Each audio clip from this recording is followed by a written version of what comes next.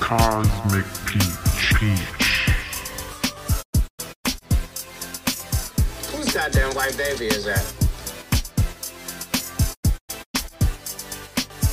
You can't handle the truth! If I wanted my face covered in lies, I would still be in porn.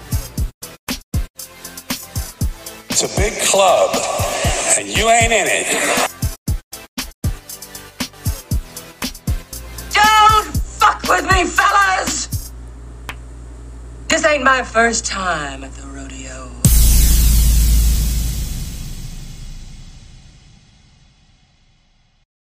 Thank you for listening to another episode of Cosmic Peach. I'm Julia, and today we have on a very, very special guest. It is my brother, David Hamilton. And how are you doing today, brother? I'm good. It's so weird to see you like this. I'm official.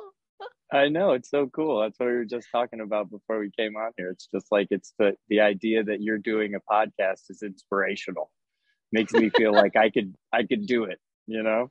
Well, our cousin Brian is talking about starting a podcast too. Did you know that? He does. He always say, a lot of people always say they want to do podcasts with me. You know what I mean? And they think I'm funny or they think whatever, you know what I mean? And it's like, I catch it all the time. So this is like props to you. People are always like, let's do podcasts. Let's do podcasts. You're the first one that's actually done it. And I never heard you talk about it. You know what I mean? You were just like, all of a sudden it was one day I started getting these things on the text being like podcast. And I'm like, and then all of a sudden you're just on it. And I'm like, man, she's got a podcast. This is awesome. I wasn't playing around. No, you weren't. That's awesome. That's what you should do, you know? Have an idea and go for it. That's the way it is. Well, speaking about that, can you tell all the listeners a little bit about yourself, what you do for a living? Well, I'm your brother, and I'm a musician, and I have a family here in Geneva, Ohio, and I get to play music for a living, which is crazy. You know what I mean? It's like, you know, I'm not like super famous or anything like that, but it's like I get to do something that I love. And actually, I would imagine, obviously I can't say because I've never experienced the big money side of it, but I would think the most fun part about doing this for a living is the people you meet, really. Mm-hmm. Because it's like there's probably people who have a lot more money than me who will never get to see and do the kind of crap I've gotten to see and do. You know what I mean? For free. Just because like you just happen to be in the, you know, in that, whatever that business is, you know. Well, I think a lot of the stuff that's happened to you, it has been like pure luck, if you want to call it. Like, it's like, oh, I just happened to be at this place at this time and I met this person. And I was like, what the fuck are you talking about? You just happened to meet. I always laugh when I hear other people talk about in order to make it, it takes a lot of hard work. And it's like, nope, luck. It takes a lot of luck. You have to be super lucky. And then the hard work helps, you know what I mean? It's like, once you get a little bit lucky, then the hard work kind of begins. But it's like, that's the key to the formula is the luck part. Mm-hmm. So you have two bands. Yeah. I do the Sunrise Jones. Well, I do the Sunrise Jones, which is like a cover band. Obviously, you use the cover band to pay the bills. You know what I mean? And then so that you can do something that you really enjoy doing a lot. Actually, I enjoy doing both bands, and they're fun. And the Sunrise Jones has actually been the band where it's gotten to take me and see meet a lot of really cool people. I mean, we did the NFL draft. We've done like weddings for people you wouldn't believe. I don't like to say, but like a lot of people in the music industry, you know, we've gotten to play their events, and like it's neat. And that's the band that you kind of set out doing for money. You play the cover tunes, you know, let's make them dance and whatever. And it's like, but it's an interesting business once you get into it. It's a really strange industry to be in, the entertainment business on a local level. So you get to see and do a lot of really cool stuff there. And then of course I do a band called Uptight Sugar, which is the stuff I write, and you know what I mean? I do it with all the same guys basically, but it's like just my own stuff and sort of my own little personal release. You know, my artwork, if you will. I guess that's my podcast. Well, I was gonna say, if all of our listeners are nice and maybe go and stalk you on Instagram, we'll have you convinced to write my jingle. Yeah. Well, we should. I don't know why we Fuck haven't. yeah. Well, you know what's funny about that is when you say jingles, that's another part of what I've done. I like, and I never meant to do it. You know what I mean? It's like, it's again, the lucky part. But I fell into singing on jingles and greeting cards and all that kind of stuff for American Greetings as an independent contractor. It was through my buddy Mike, who's in one of my bands, and he actually runs all these amazing. And he's had my voice on with all kinds of crazy people. I mean, like, I honestly, when I think about it, it's strange when you think about how many little projects you've done with strange people like that. But it's like, and again, that's why, you know, I don't have $1 million, but I got to sing with Smokey Robinson one time, so that's awesome. Yeah. Yeah, I didn't get to be in the same room with Dolly Parton, but my voice is with hers on a project for American Greetings. So there you go. There's that. Yeah, I mean, it's like when you really start thinking about it, just all these crazy things have happened, and it all just comes back to, I just feel lucky that I was sort of in the right place at the right time, you know, around the right people who did, you know, shouldn't have, but believed in me. Mm-hmm. So with that being said, who do you think is the craziest person you've ever met? Well, you're probably prodding me towards Marilyn Manson, but that I honestly don't think he's probably the craziest one. Like he's probably one of the lesser. I would say his manager John is crazier than him. That managed Uptight Sugar for a long time, John Malm. He between the two, I would say if one of them was clinical, it would be John. And then and he would be the one that walks around in the suit carrying the briefcase in the music industry. That's kind of how it works. But yeah, I mean, I wouldn't say, I think people are all a little less crazy than people imagine them to be. And that's the other thing, you know, they always, the old saying, never meet your idols because you'll just be disappointed. And I don't think that's just because you meet them and you realize that they're bad people. I think they mean that because that you realize they're regular people and that they take dumps every day of their life. You know what I mean? And sometimes it comes out a little loose.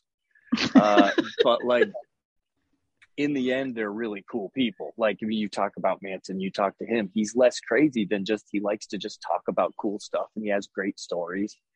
And it's funny because like, that's, you know, with all like the Johnny Depp and Amber Heard stuff that goes on right now, and he's close friends with Johnny Depp and all that. And the stories they tell are just like boyish stories about having a good time together. I never heard anything inappropriate from him.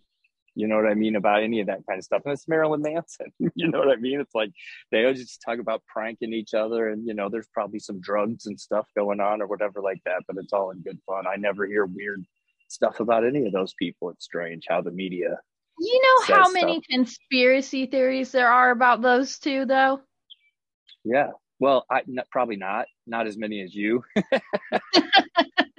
Well, so there's a lot of, and I know you're not as far down the rabbit hole as I am, but like there are some weird stories about the pair of them. Did you ever feel like Manson was like, what was the feeling in the room when you met him? Was he creepy? No, he's awe-inspiring. Because when he walks in the room, it's like everyone just pays attention. You know what I mean? Obviously, he's gigantic. He's tall. And then on top of it, he wears these gigantic shoes that give him like an extra foot. So when he walks in the room, he's like standing above everybody else. And obviously his makeup is, you know, I mean, he's Marilyn Manson. He's just got this, he's a larger than life persona. So you're not creeped out. You're just sort of in awe of him. And then if you get to sort of like walk around with him, it's cool because like someone like that is, it's such a larger than life person that people assume if you're with him, you must be somebody too. You know what I mean? So you're just kind of walking around sort of sort of in awe of the process of how people just treat you different just because you're within 10 feet of the guy. You know what I mean? And it's like, so yeah, not creepy at all. And then the makeup comes off and they're just sitting there handing you beers. You know what I mean? And then you're just talking about normal crap. There's a lot of great stories that he tells. I'm not going to get into all the stuff he tells me, but again, like I said, you know, you get privy to some of the neat stories that they'll tell you about other people. And I know I mentioned to you before, and you thought it was a funny story, and I'll tell you the one time I was with him, he was wearing a pair of Hunter S. Thompson's glasses, and if you know Hunter S. Thompson, you know the iconic sort of like aviators with like the yellow, these were actually like orange lenses. And like he was sitting there and he was telling me about the glasses, and I was just like, I'm a huge fan of Hunter S. Thompson, right? So just the idea that he had met him, talked to him, kind of became friends with him, and like I thought that was amazing. And he's just telling me these stories about him, and then he's sitting there and he's like, you want to try him on? And I was like, yeah, I want to try him on. And he hands me these glasses and he put them on, and we just started drinking a little bit. And he was drinking, he liked absinthe, and he would drink a little bit of absinthe and mix it with stuff. And I was afraid of it. He handed me a little glass of it, and I just kind of sat it there and didn't really touch it. I kind of pretended to sip on it because I heard weird things about it. And you don't want to get all crazy around him. You know what I mean? It's like, and make a fool of yourself. So I just kind of sat mine off to the side a little bit. But like the more it went on, the more he got drunk and we got a little toasty or whatever. And we're kind of sitting there, and I began to realize that he was walking away and I still had the glasses. And like any human being, I had this moment where you kind of get the devil and angel on each shoulder. And it's like, you know, what if he just never remembers he gave me? I could have Hunter S. Thompson's glasses via Marilyn Manson, which is a really cool story at that point. You know what I mean? And I was like, but right at the last minute, of course, I did the right thing and ran back up to him and I said, hey, don't forget these. You know what I mean? And I handed them back to him. But like, just how cool is that? You know what I mean? And again, it might not be an experience you can buy with $1 million. You know what I mean? So just right. Like, I don't know, pick one. But you never got a weird vibe that like, because there's some conspiracy theories that Hunter S. Thompson was a pedophile. I would not be able to say. I mean, obviously I never met him. I've never heard stories about that. But it's like I wouldn't put it past people. I have really weird thoughts about that kind of stuff. I mean, it's just like, but again, it's not who might have called somebody that. Well, yeah, and it's like, as long as when you didn't put the glasses on, you had a sudden urge to drink blood, I'm okay with that story. I hear, but there's you guys have all the weird theories too about like what do they call it? What's the stuff you have to drink out of kids or something? Adrenochrome. You knew it. I knew you would know the name of it. I did. But yeah, so that's like kind of hooked to him too. I just think he was such a crazy guy. People, and he mentioned that, but he was just an amazing writer. You know what I mean? And it doesn't surprise me that people like heard that and were like, wow, that makes sense, man. The guy was a brilliant genius. So it's like, but you know, I doubt that's a real thing that people do. Do you think people eat babies and stuff? I guess people do it somewhere, right?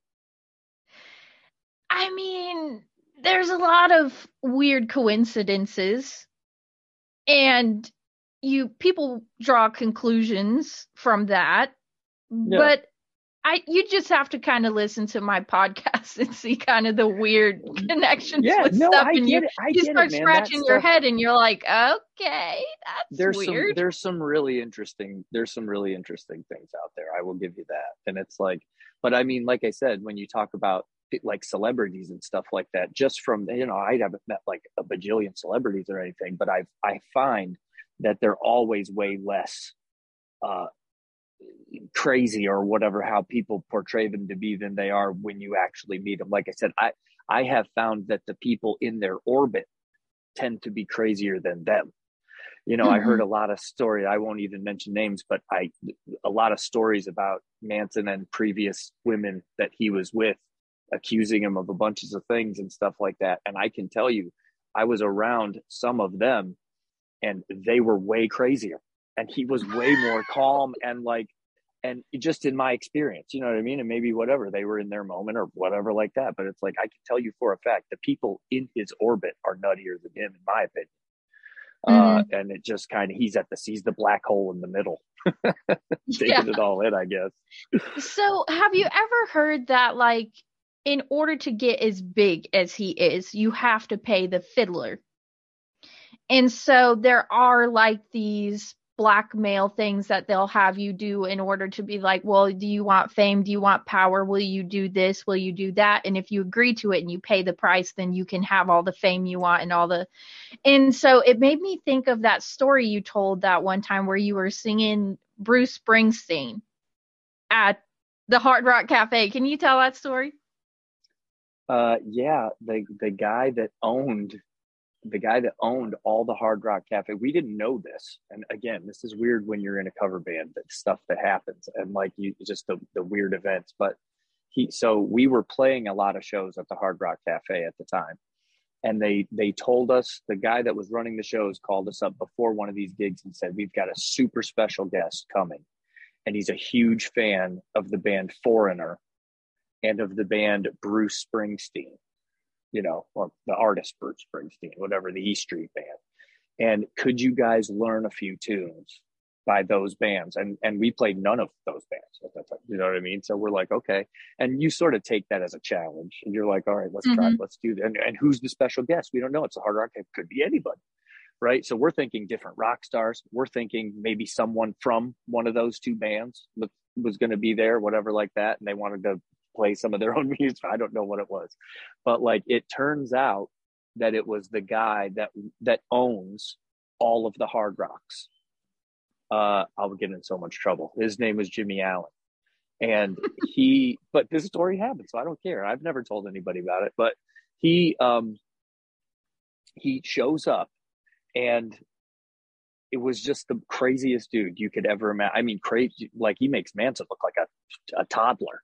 And I mean, he was telling stories about, like, he was infatuated about Madonna for some reason. And he kept talking about Madonna, and he kept on talking about when he met Madonna, and that he never liked it when Spicoli was around. And he was referring to Sean Penn, who she was like, I think, married to at the time. And like, he kept on calling him Spicoli, which I thought was just hilarious that he wouldn't refer to him as Sean Penn. Because obviously if I met Sean Penn, I would like, Mr. Penn, you know what I mean? And he's like, Spicoli's always there, flapping his gums, and you know what I mean? It's like saying all this stuff. But like, as the night went on, it got crazier and crazier. And then he would offer us, he was like loving the music we were playing. And he's like, if you'll just play 3 more songs, I'll give you guys $10,000. And we're just like, of course, okay. 3 more songs? Heck yeah. We were supposed to be done playing 15 minutes ago, but yeah, no problemo. $10,000, 3 more songs. Play 5 more songs, I'll give you 15 more grand, total of 25. You know, I mean, he's just going to these astronomical numbers. And like, so we're playing, and I think he got us to play like another hour, and we were up to like maybe like 30 grand or something like that. I mean, it was like, so he was supposed to just pay us, you know. We're like, he owns all the Hard Rocks, he's good for it, right? So we played this whole thing. That's it, and I'll finish that story in a minute. So we played this whole thing, we come off, and he sits down, he wants to talk to us, he's telling us what a great band we are, which, by the way, he told us we were terrible at playing Bruce Springsteen, which I thought was funny too. But he's like, you guys are great. And we were, funny to us, because we were like, do you see a saxophone player in the band, dude? But like, anyway, you thought we were a really great band, and he's talking, and he had gotten really, really drunk, and he starts getting into all these stories. And again, just out of protection, I won't go into everything that he said, but it was absolutely, at one point, he asked us all to just to go over to Burke Lakefront and get on his jet and fly to the Bahamas tonight. And we just all kind of looked at each other, and we're just like, is this happening right now? And it's like, and I remember specifically what I said to him. I said, I don't think my wife and kids would appreciate it if I just flew off to the Bahamas with you tonight. You know what I mean? And he's just like, well, okay, that rain check. Long story short, we call the Hard Rock after all this goes on to get our money, right? Like that he paid us for this thing. And we go through these different levels of people, and they're trading us off to this guy and this guy. And finally, this one guy calls me up, and Jimmy had given me his card, like his personal card with like his cell phone number on it. And he's like, if you have any problems, you call me right up. And this guy just called about a week later. We're having such a hard time getting this money. Finally, this guy calls me and he goes, yeah, listen, I'm just here to call you about the Jimmy situation. He goes, look, you're not going to get that money. He does that to a lot of people. He goes in, promises a lot of money. I got to come in and clean it up. He goes, and oh yeah. And by the way, did he give you his personal card? And I was like, yeah, he did. He goes, good, lose it.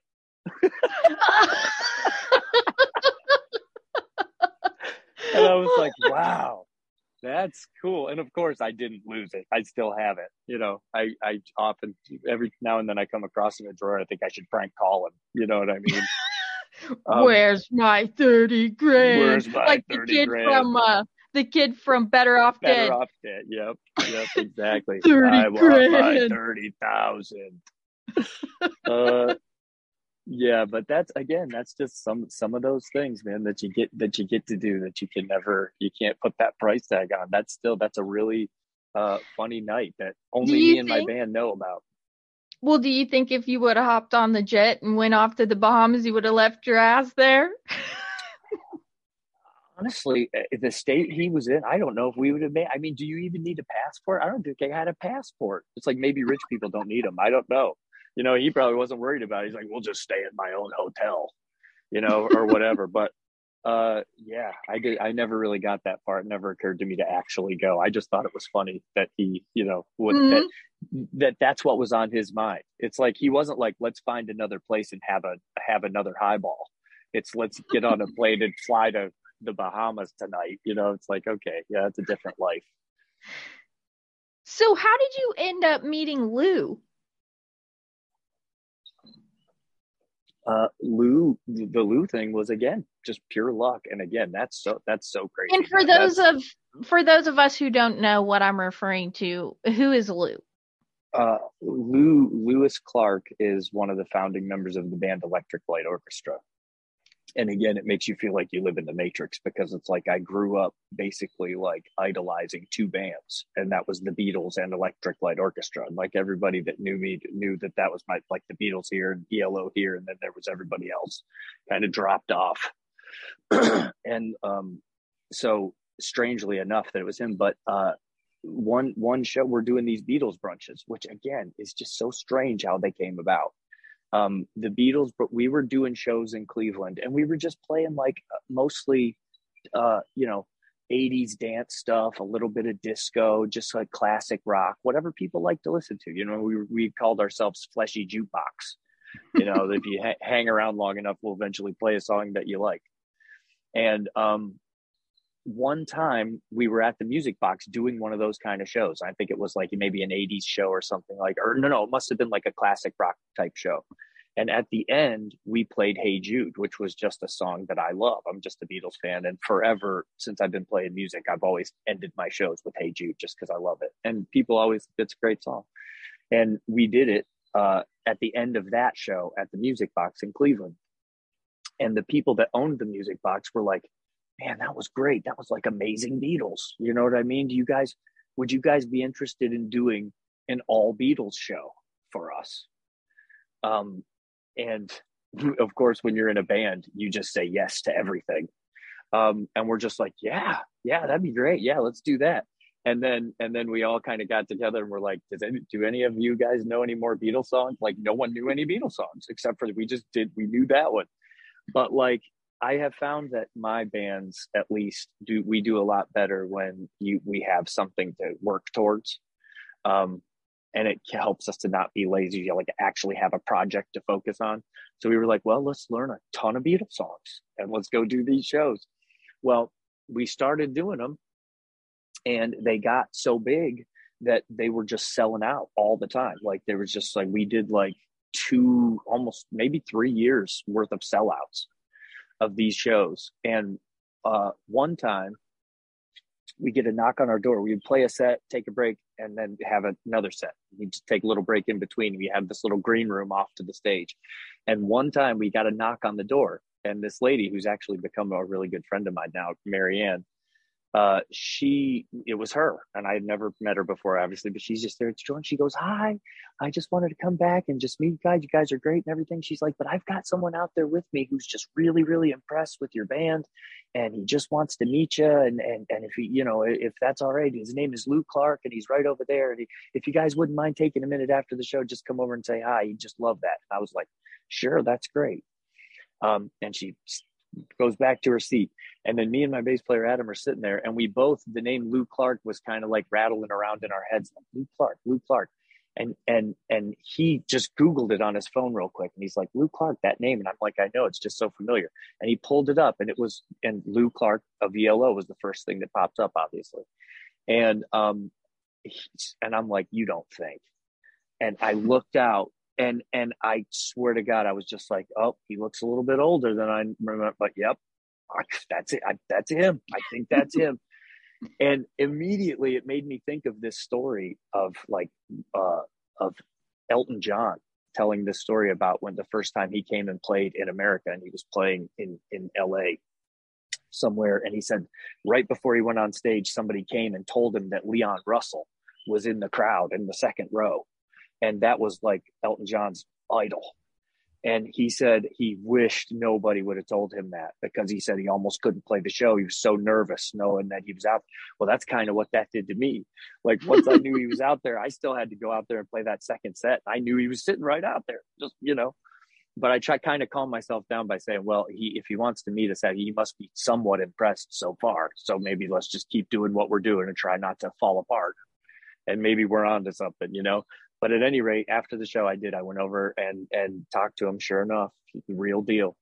And we sat, and he bought me drinks, and I basically just sat there and didn't say anything. And he just told me amazing stories about he's met Beatles.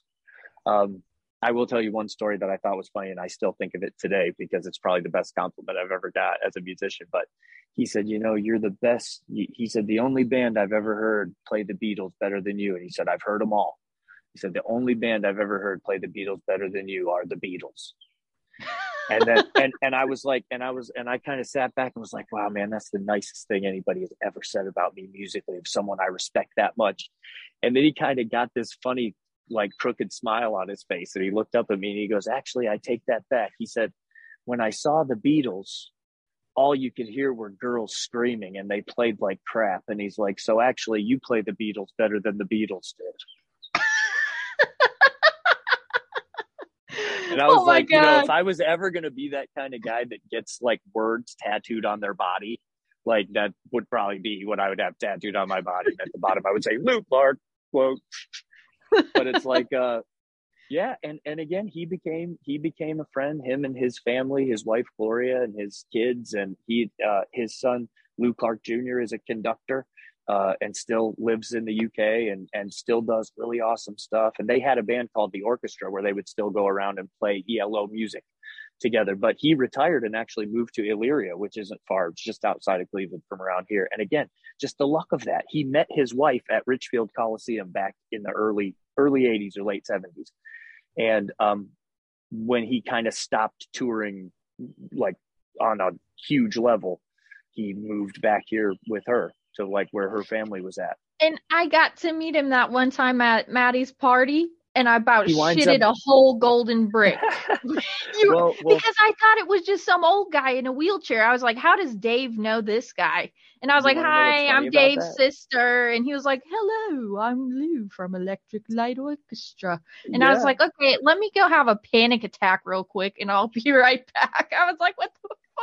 He's just sitting here candidly just enjoying conversation with our family. Talk about street cred. And again, when you talk about luck and how everything is luck, me and Meg didn't invite him to that. We like literally because no, because like in a million years, I never would think if I lay that invite out to them, they're going to drive an hour and a half all the way out to our house to, you know, for our daughter's open house, which is basically and it was like 105 degrees that day. It was. I was sweating balls. It was so hot.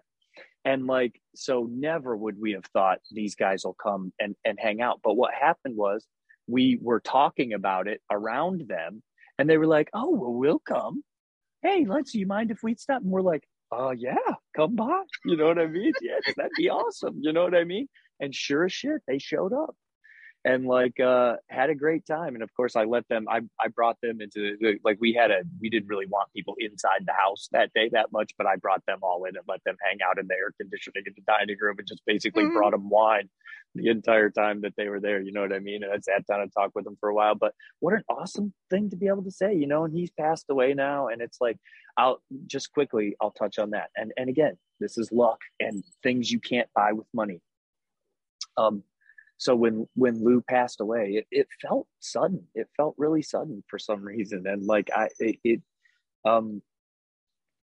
was torn apart for their family. You know, me and Meg were like, we had gotten to know them really well. And like his wife is just an absolute sweetheart.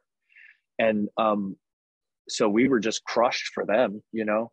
And then I got a call, just out of the blue that was like, you know, Dave, if Lou just loved your singing so much and we would just be honored if you would just come and sing at Lou's funeral. You know what I mean? And I was just like, I didn't even know what it's like that. It's probably the most nervous I've ever been, honestly.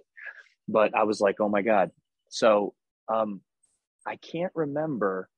Someone had said a song to me that they wanted me to play. And it was like, I don't remember what that song was, but I sat down and I started working on whatever that song was. Now we're going to get a little conspiracy theory on you. But I sat down working on whatever that song was, so nervous, thinking, oh my God, how am I going to get through this? And it's almost like my brain, a voice came into my brain and was like, you're not playing this song.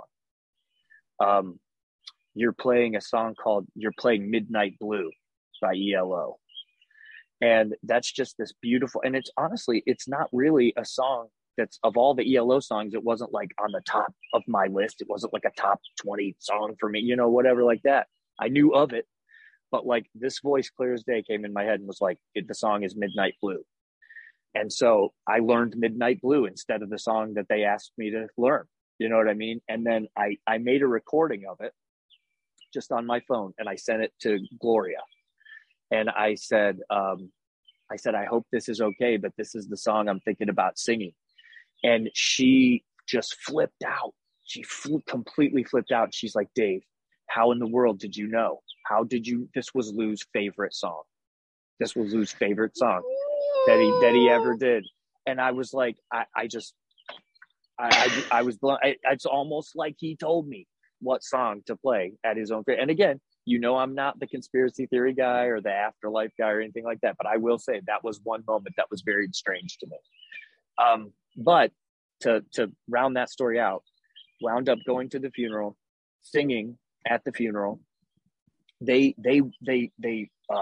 live streamed it to Europe.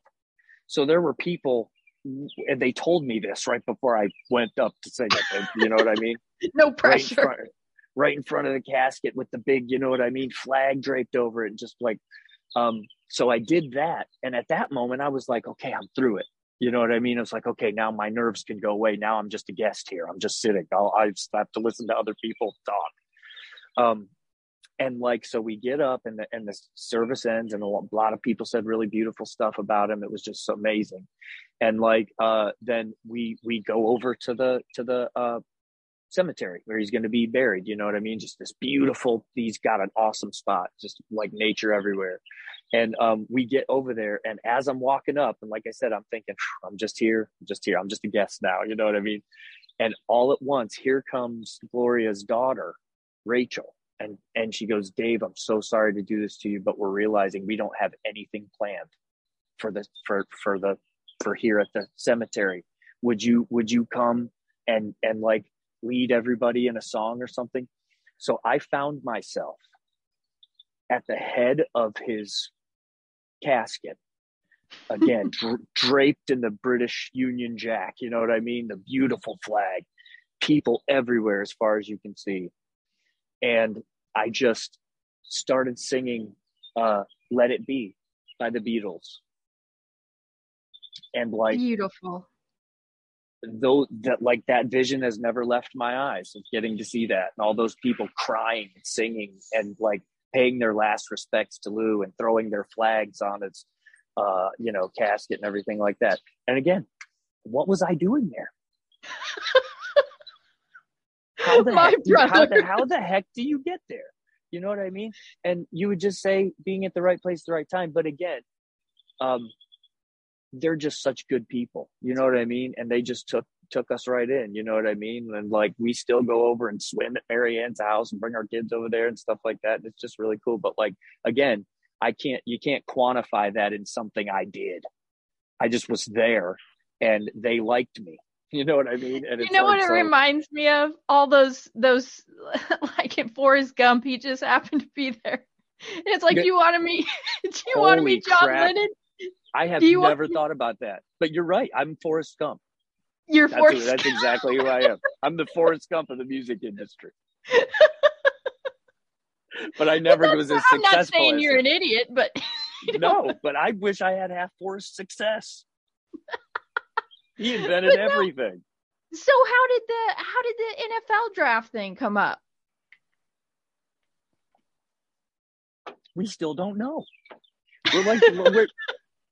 We're the luckiest people in the whole world. Here's what we got out of it. As far as I knew, the story is kind of like this. The NFL was coming to Cleveland and got it on their minds that, is there a band in Cleveland, first of all, even capable of doing what they wanted us to do, right?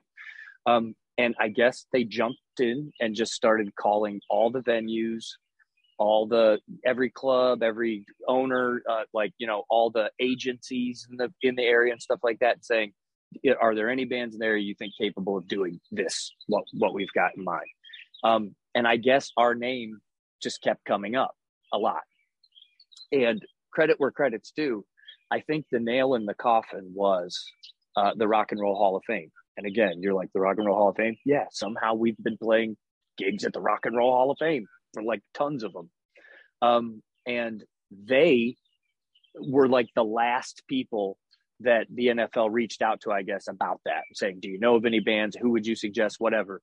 And I guess they just kind of dropped the hammer and were like, there's only one band that could do this. And if they're not available, you're out of luck, basically. and so it convinced, and the NFL got right a hold of us and asked us to do it. And the funny thing is, when they first asked us, we said no, because this was coming out. This is April, you know what I mean, of 2021. So this is like, we just barely not out of the pandemic. We're basically in it. Hadn't played at all. We had shut it down for an entire year. And like, so they call and we're like, so the first gig that we're going to do in a year as a band is the NFL draft, in front of like what turned out to be like 90 million people tuned into that. MGK was there. MGK was like 10 feet away from me and did his thing. He dropped the microphone and they were mad about that. Actually, he broke that microphone. Of course you did. But anyway, yeah. So that's how that happened. And then they just said, this is the band that can do it. And like, but we turned it down, and then we kind of came to our senses. We were like, what are we doing? Like, let's practice right now. You know what I mean? Because it was weird. They reached out to us like the first week of April, and we needed to be playing the last week of April. So if you know the logistics of that as a band, that's a lot. With COVID checks, then everybody had to be like, to have 2 COVID checks done in a 24-hour period. It'd be not this or whatever like that. So the draft, but I mean, that's one of the most amazing things that's ever happened to me. The draft was unbelievable. And we were right there to go to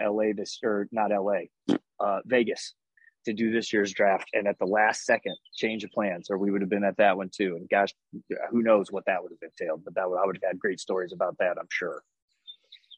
And did you end it with Sweet Caroline? No, we were just playing it. It was just one of the songs we started playing. You have producers and a lot of different people in your ears when you're at these things. You know what I mean? So you're trying to sing a song and remember the lines to a song. You've got 3 people shouting instructions in your ears as you're singing. You know what I mean? Oh my God. So anyway, the commissioner walks out, does the same thing every time, comes down this little thing right in front of us. And we're sitting there and we're like, okay, he's doing his thing and we're doing Sweet Caroline. And whatever happens, he gets to the bot and he starts like dancing around and singing. And the producer comes on just going crazy. He's like, the commissioner's never done this before, guys. Keep it rolling. Come on. This is what did he call it? He's like, this is television gold. This is television gold. Come on. Keep it rolling. Keep it rolling. And dude, the commissioner just went crazy. And he said, in all my years of doing the draft, we've never had a moment like that this entire draft. He's like, boys, you pulled one off. Well done. You know, my and of course, brother. to us, we're just along for the ride, and every bit of it is bonus to us. But like, it was fun. And I would say now I get to have that memory in my head of knowing what it's like to be a part of a production the size of the Super Bowl. I mean, it's the same basic production. You know what I mean? Mm-hmm. They fly the music equipment in from France. The speakers that they use are like so good, you can only get them in France, apparently. But yeah, it's crazy. And then when you're walking around in the back, football players all wear helmets, you know, so a lot of them you don't recognize their faces, but like, you know, everybody in the back there is either a celebrity, some kind of a rock star, an old rock star, or a football player if they're like 7 feet tall and 300 pounds. You're like, well, God, that dude's obviously an old football player. You know what I mean? Mm-hmm. It's like regular humans aren't that size, but it's cool when you get to be backstage, that kind of thing, because you know everybody back there is somebody cool to some point. Yeah. You know what I mean? Yeah. But yeah, super fun. So I know you say like you're not the conspiracy guy or anything like that, but you have had some experiences. One in particular with a UFO, and that's why, like, my favorite one. So tell me the story about that. Well, I guess staying on the theme of luck, right place, right time, I guess that's all you can say about that. But what makes this compelling is, you know, I'm not the conspiracy guy.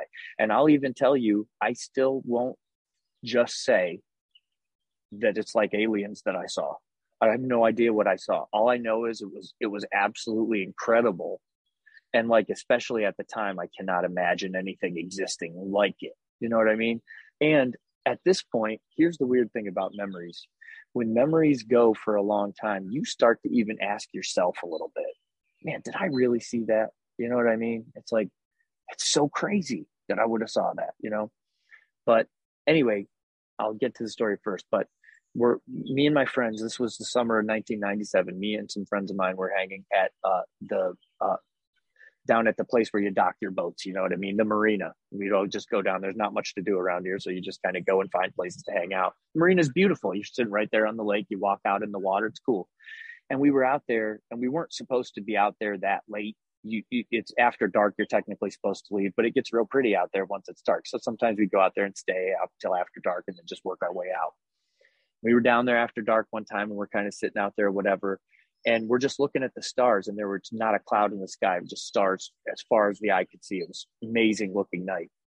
And we got to looking out over the lake coming from like the Canada side and seeing these weird lights that looked like maybe a plane or something. And then we were like, well, that's weird because it's moving real slow. And then we're like, maybe it's a helicopter, maybe this, and it's coming. And then it started feeling like it was coming right at us. And I thought everybody else was freaking out. And I was going, oh yeah, it's coming right at us. Look, guys, oh, it's coming right at us. And then I look up, and then it really does start to look like it's coming right at us. And I was like, holy crap. And then it freaked us out enough before we could really make heads or tails of what it was. It freaked us out enough that we started running up this dock, this pier. It's a really long walk with water on both sides.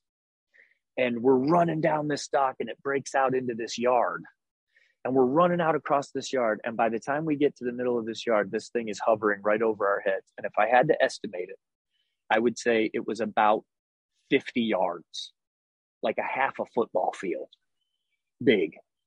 Mm-mm. And it was, if it was close enough to us that if I would have had a baseball in my hand, I would have been able to hit it with a baseball. It would have been hard, but I probably could have hit it with a baseball.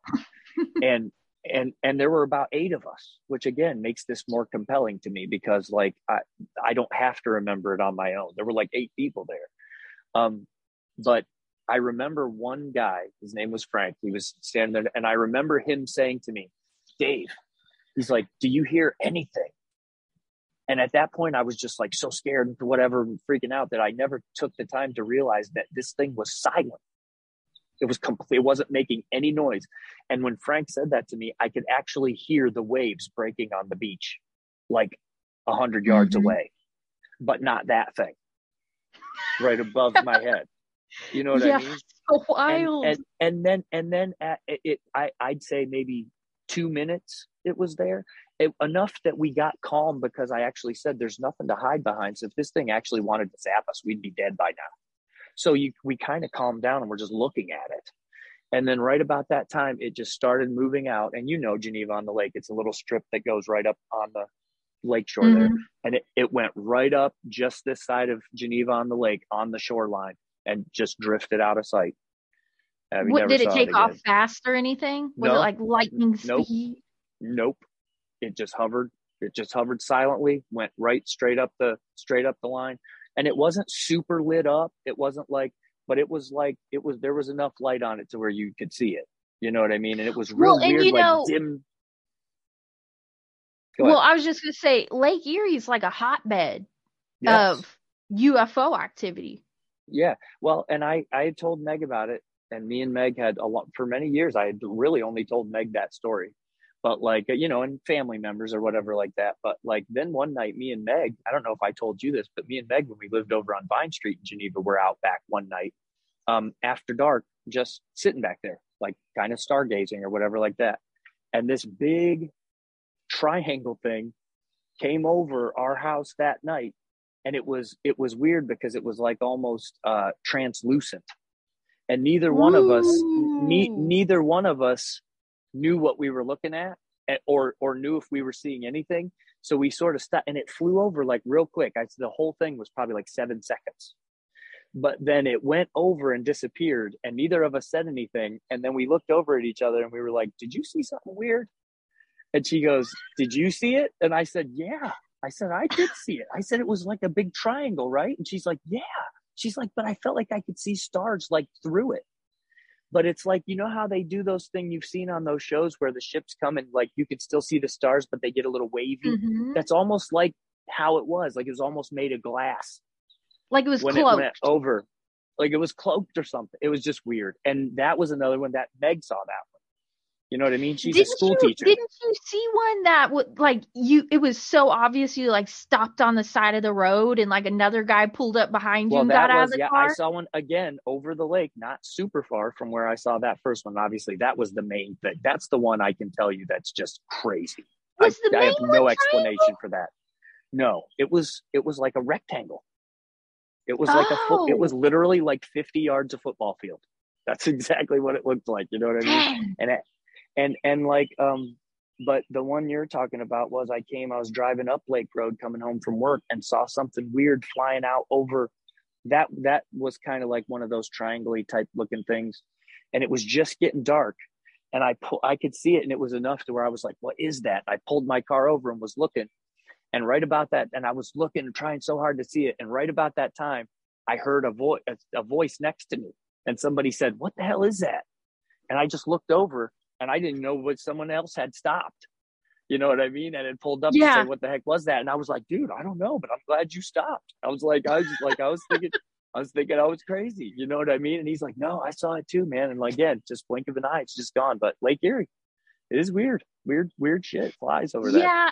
And so I'm going to pose 3 things to you. And if you had to, not saying that you 100% believe in it, but if you had to pick one, do you think that it's us from the future coming back in like some incredible technology we developed? Do you think that it's actually extraterrestrials coming from other planets coming to visit us, aliens, or do you think it's interdimensional? Well, I guess. Or do you think that? Hold on. Well, no, I would guess that if as gigantic as the universe is, and now people talk to me about multiverses and like what and my headphones might be going, hold on a second. Like with all the how gigantic is the universe, and like me and Meg have been watching shows about this kind of stuff lately and stuff, but it's like, if it's as big as they say and they don't really know what space is, and dark matter is now a substance, and we're starting to realize that space is its own thing, it's a tangible thing, who knows what that means you can do to warp it. And so I guess if I had, my instincts would be, there's something from really far away that's just way older than us. And they found a way to get here somehow or another. But, you know, somebody told me too, they were like, I've heard this theory about how even if these aliens are here, they might not actually be like anatomical beings. Like they could just be like, you know, the movie Surrogates, where it's like you just send a robot out into the world to kind of do your bidding. It's like, if you're a billion years ahead of us in technology, I bet they're not even here. Well, yeah. That's what I was going to ask you is, do you, the fourth option was going to be, do you think that it's like back engineered stuff, and it's just like our deep underground military people flying around these crap that they've back engineered or something? Yeah, I've heard so much, and I think that's part of it. You know what I mean? Is like they throw so much at you that you don't know what to believe anymore, or like what's good. That's why I say it's like, I even have to feel weird about like now that because at first I was one of the ones celebrating like, oh, they're starting to put out footage, you know, all this stuff about the Nesmith, and they're showing the little Tic Tacs flying, and like, oh, look, it's right there. Now we're all getting to see it. So I wasn't crazy. You know what I mean? But now I've even talked myself into thinking maybe the government just trying to get us to think they're real, so we're not onto the shit that they're building. You know what I mean? It's like, here's the one thing I do think about. When I saw footage for the first time of like that, what did they call it? It's either the Black Hawk or like the airplane that they had back in like the 1950s that looked so incredible. It looked like something you could barely build today. And I think about, if you saw that flying in the 1950s, you would think you saw a UFO. Yes. A million %.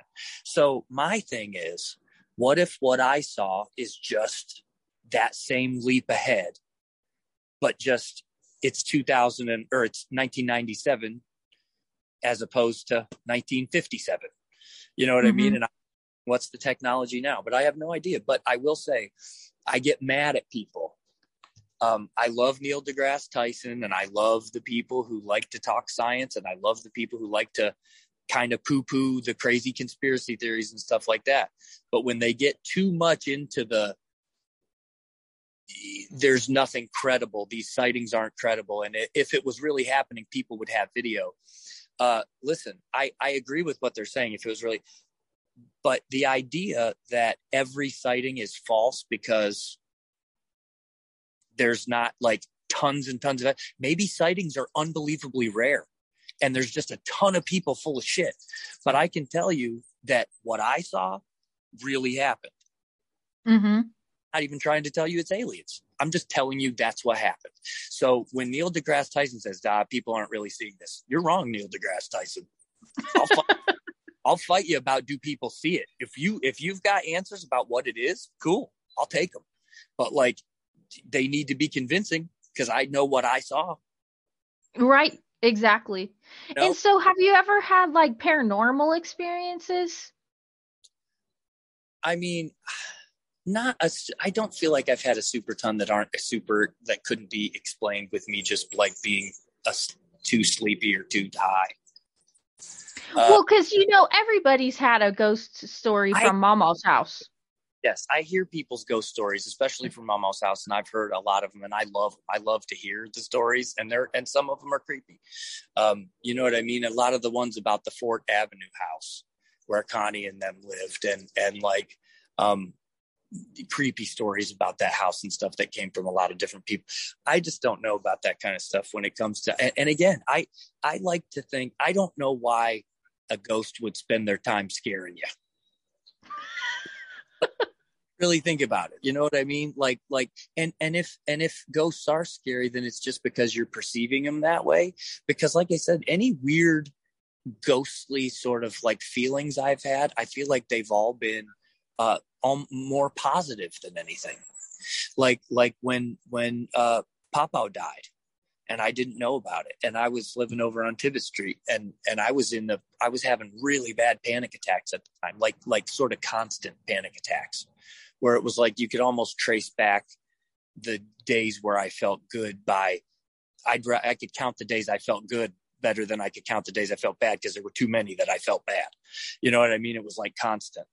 And one day I was like right in the middle of a panic attack. I was doing the dishes. I was in the house by myself.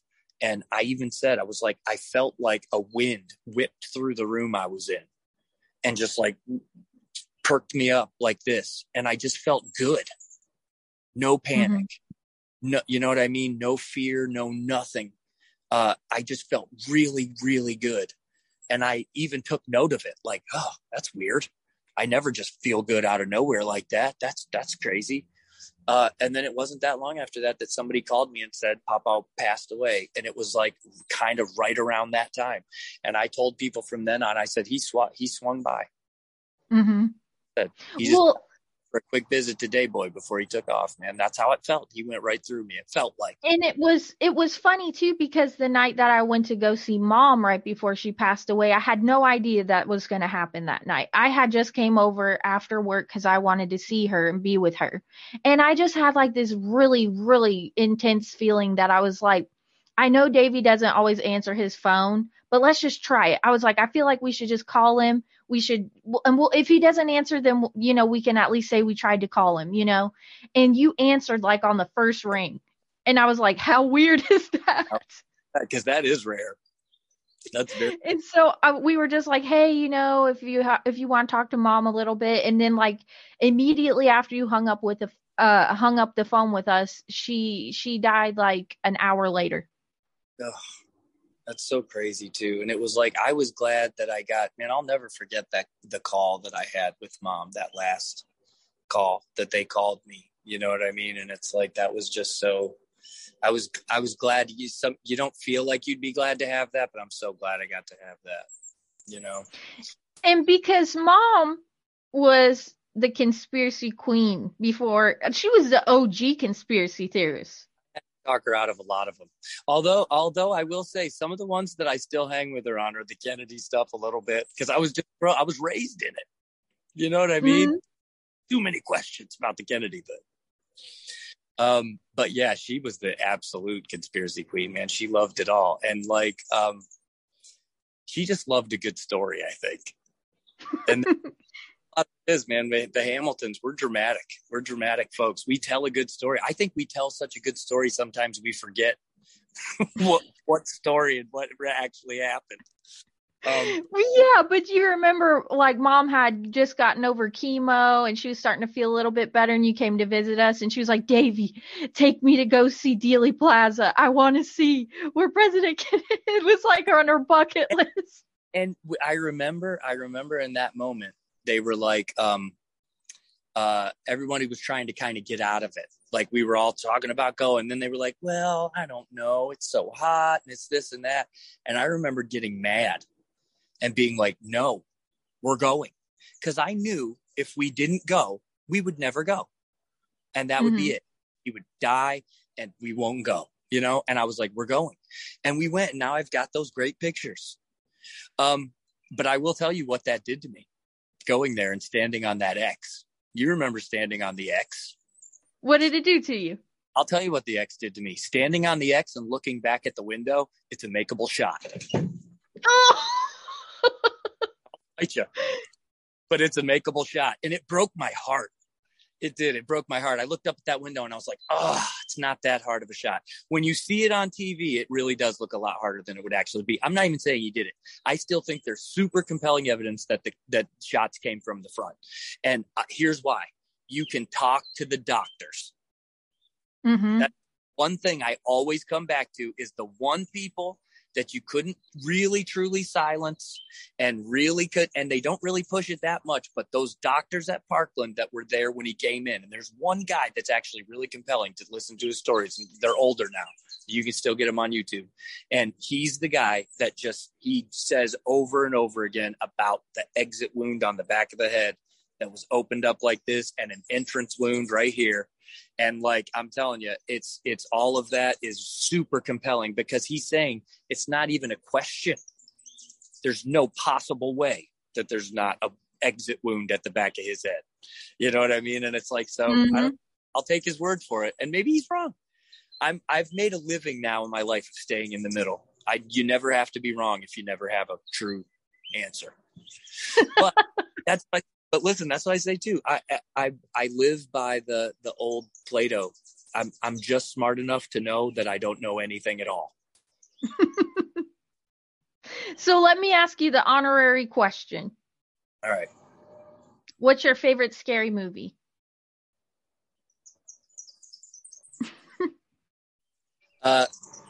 It's going to be cliche at this point, maybe. My favorite scary movie for a long time was Halloween. John Carpenter. Probably still is. Friday the 13th, Part 4 with Corey Feldman. The final chapter, I think they called that one, is almost took the place of Halloween for a while. But now I think if you sent me to an island and I could only take one scary movie with me, the watchability factor of over and over at this point in my life, I would have to pick Scream. Scream? You basic bitch. I'm sorry. It's a masterpiece. It's an absolute How is it a masterpiece? Listen, it just is. It checks every box and dots every I for what you want in a slasher movie. And I'll tell you why. The kills were violent, and more violent than normal at that time. You know what I mean? Things had gotten they'd gone away from that. It got more kid-like. You know what I mean? There for a minute. And Scream just came back and was like, we're bringing slashers back. And everybody was getting it. The iconic mask. When was the last time a new mask came out that everyone wears on Halloween after Mike Myers, Freddy Krueger, Jason? There was nobody. There was Yes, nothing. there was. Who? The Purge and that movie, The Strangers, where they wear the sacks over their head. The Purge came after. That brought it all back. Now you're making my point for me. I'm talking up until Scream. What was the mask other than Jason? And that shit died out. You know what I mean? Whatever. But the people were still wearing the mask. If I'm going trick or treating, Mike Myers, they had nothing. And here comes Scream. Changed it all. It was awesome. I think right this second. And again, I can't believe you got me to pick one because I don't pick favorites. But like I said, gun to head right this second. You can only watch one. Scream. And I think the series is good. Some of the movies. The series was good. The series was good, and it had the Matthew Lillard in it or whatever, that first one, and the kid who looked like Johnny Depp and Courtney Cox. I mean, that's a pretty good spread. Opening scene, Drew Barrymore, get out. She just died. That started that, by the way. Celebrities never died in movies, especially in the first. You kidding me? When I turned that movie on, I was like, this is going to be awesome. It's a Drew Barrymore movie. I love her. She was dead in 15 seconds. You know what's crazy about this whole thing? I'm fighting you on why Scream is your favorite scary movie. And my whole catch line for my honorary question came from Scream. That's awesome. What's your favorite scary movie? I'm such an idiot. That is so cool, man. We're going to have to do a part 2 because I think my phone is going to die now. No, that's okay. We'll wrap it up. Thank you so much for coming on. And I will plug your band and hopefully you'll write my jingle for me. I will. We'll figure it out at some point. But musicians don't work well under pressure. Just give me time. Conspiracy. Fuck yeah. Conspiracies. I believe some, but not all. Not as much as you, but kind of. I think that's a good place to end it. All right. Good night, everybody. Yeah, on part 2. Bye-bye.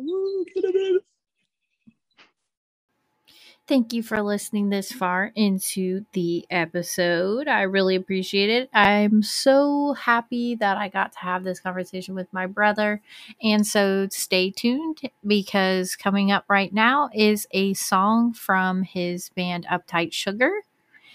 You're gonna love it. And go ahead and find him on iTunes, Uptight Sugar, if you want to hear more.